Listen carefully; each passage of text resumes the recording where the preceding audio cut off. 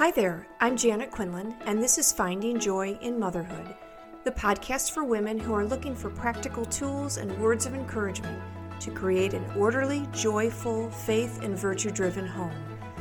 I'll share tips to create mindset shifts that change the way you discipline your children, love your husband, and enjoy your day. This podcast is about coaching women to be the best woman God is calling her to be. I'm so glad you're here. Hi, and welcome to episode 121 for the Empty Nest Mom. Okay, before I begin the episode, I first want to thank all of you who have left a review, those of you who have written these beautiful words, and the stars. I really appreciate the stars, but I really am grateful for you taking the time and reviewing the podcast. And I just wanted to start some podcasts by reading a review so that I honor the people who took the time to do it and hopefully encourage more of you to write a review from what you're hearing on this podcast. So this is from Annie. She gives 5 stars and says, so good. I am the mother of 4 small children and have benefited so much from Janet's wisdom. I am so thankful to have found this podcast. Thank you so much, Janet. May God bless you. Thank you, Annie. And all my prayers as you raise those 4 small children who, as you'll hear in this next episode, will grow very quickly. So thanks again, Annie. I appreciate it. Well, I'm beginning to get a little emotional because my number 7 child, the last one, graduates from college in May, and then he's getting married in November. So while I'm thrilled that we don't have to do FAFSA anymore, we really are here on the edge of complete empty nest. So I wanted to just talk with my moms who are in the same stage of life as I am. Like you, I find it hard to believe that most of my children are grown and gone. When did that happen? I still make the same amount of food, but we have lots of leftovers now. Their bedrooms still look the same, and some of their junk, some of their stuff is still here, and yet they aren't. When I stop and let myself think about it, there is an overwhelming sadness that my mommy time is gone. 6 children in 8.5 years was hard. Number 7, making his debut 5 years later when I was 39, was hard. Living without them here, without the sound of musical instruments, the rollerblading in the basement, the home run derby out in the backyard with at least one child crying and complaining the game wasn't fair, and without watching them grow in curiosity, creativity, and faith, is harder. My mommy time is over. But my motherhood journey is still ongoing and has added some new dimensions. Learning to be a good mother-in-law and Grandma Jan. And truth be told, I'm still unsure how to navigate this new life. Here's what I've learned so far. Number 1, make peace with your mothering years. If you, like so many women, struggle with what you think you should have done, what you did poorly, or where you could have done better, I'm here to tell you, because I've had moms a little further down the road tell me, make peace with the idea that you did your best. Were you a perfect mom? Nope, no you weren't. No mom is perfect. Even those cute size 4 moms who looked good without makeup and a baseball cap at carpool pickup, they were not perfect either. You did your best, and you are probably pretty good at forgetting all the ways you sacrificed for your children and were there for them when they needed you most. Let go of the guilt. Their decisions don't define your motherhood. I love the days when I had control, when I said, okay, get your coats on, let's go. And they got their coats on, and off we went. But now they make their own decisions. As adults, they decide where they're going, with whom they're going, and if they want to wear a coat, out of my control. Our adult children will make mistakes. They will forget who they are and whose they are, and some will make serious, maybe even catastrophic decisions. But in God's wisdom, they have free will.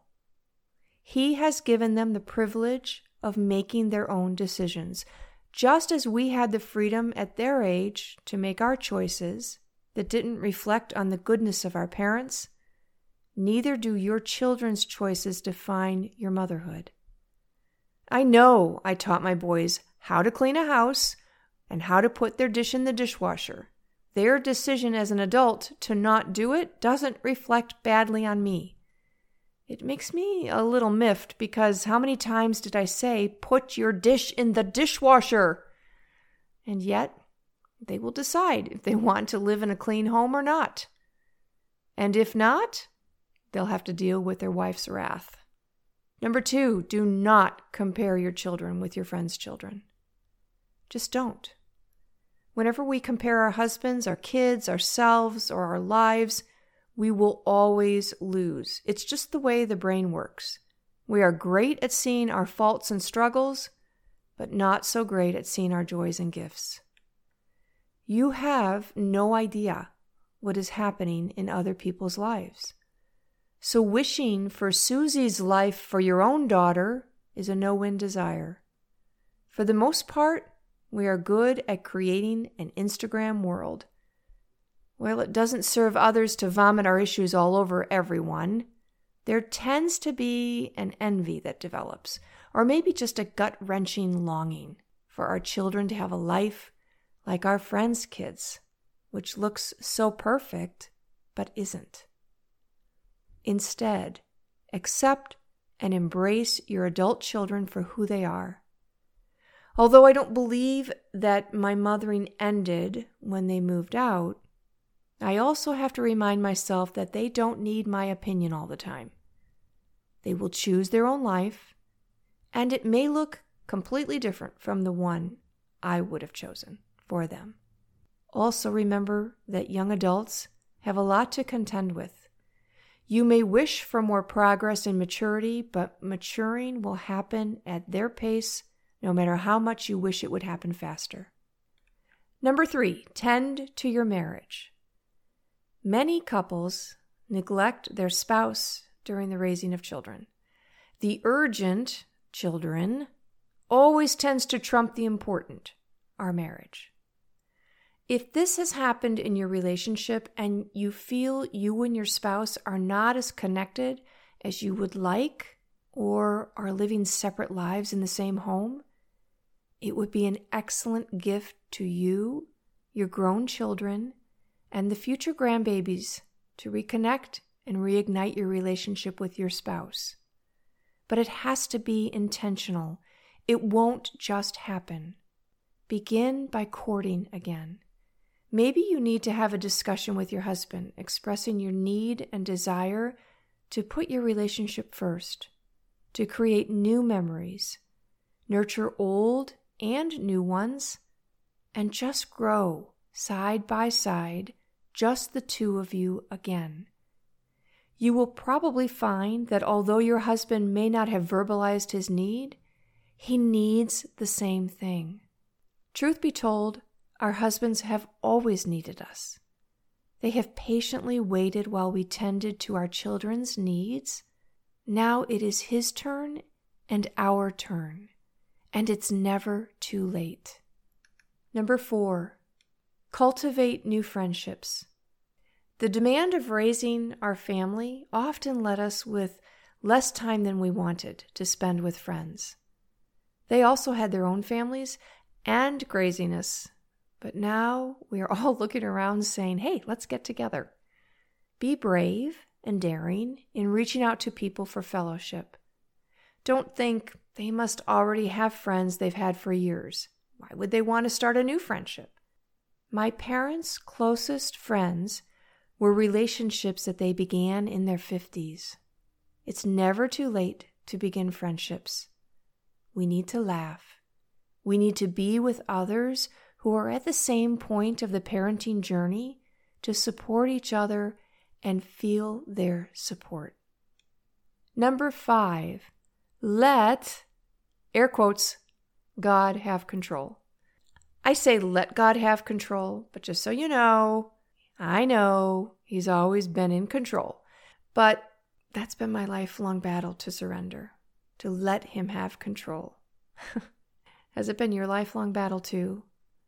Living the life of an empty nest mom really drives home the idea that I'm not in control of my children's lives, nor mine. When you give up trying to control, worry subsides. The stress dissipates, and peace really begins. God loves our children more than we do. Is that even possible? It's true. And when our hearts ache because our adult children are lonely or experiencing serious disappointments, do we trust that God loves them more than we do? Do we trust that all that they are going through will, in the end, help them become better people? I know it's hard, and I'm there with you, sweet friend. Let's bring our children to God in our prayer and let God have his control. And finally, rest and renew. As an empty nest mom, you have the time now to nurture yourself and what you love. I'm a firm believer that mothering is the greatest honor and opportunity that God can give to anyone. I also believe that if there is more you want to do with your life, don't decide you are too old or too late to do something you love.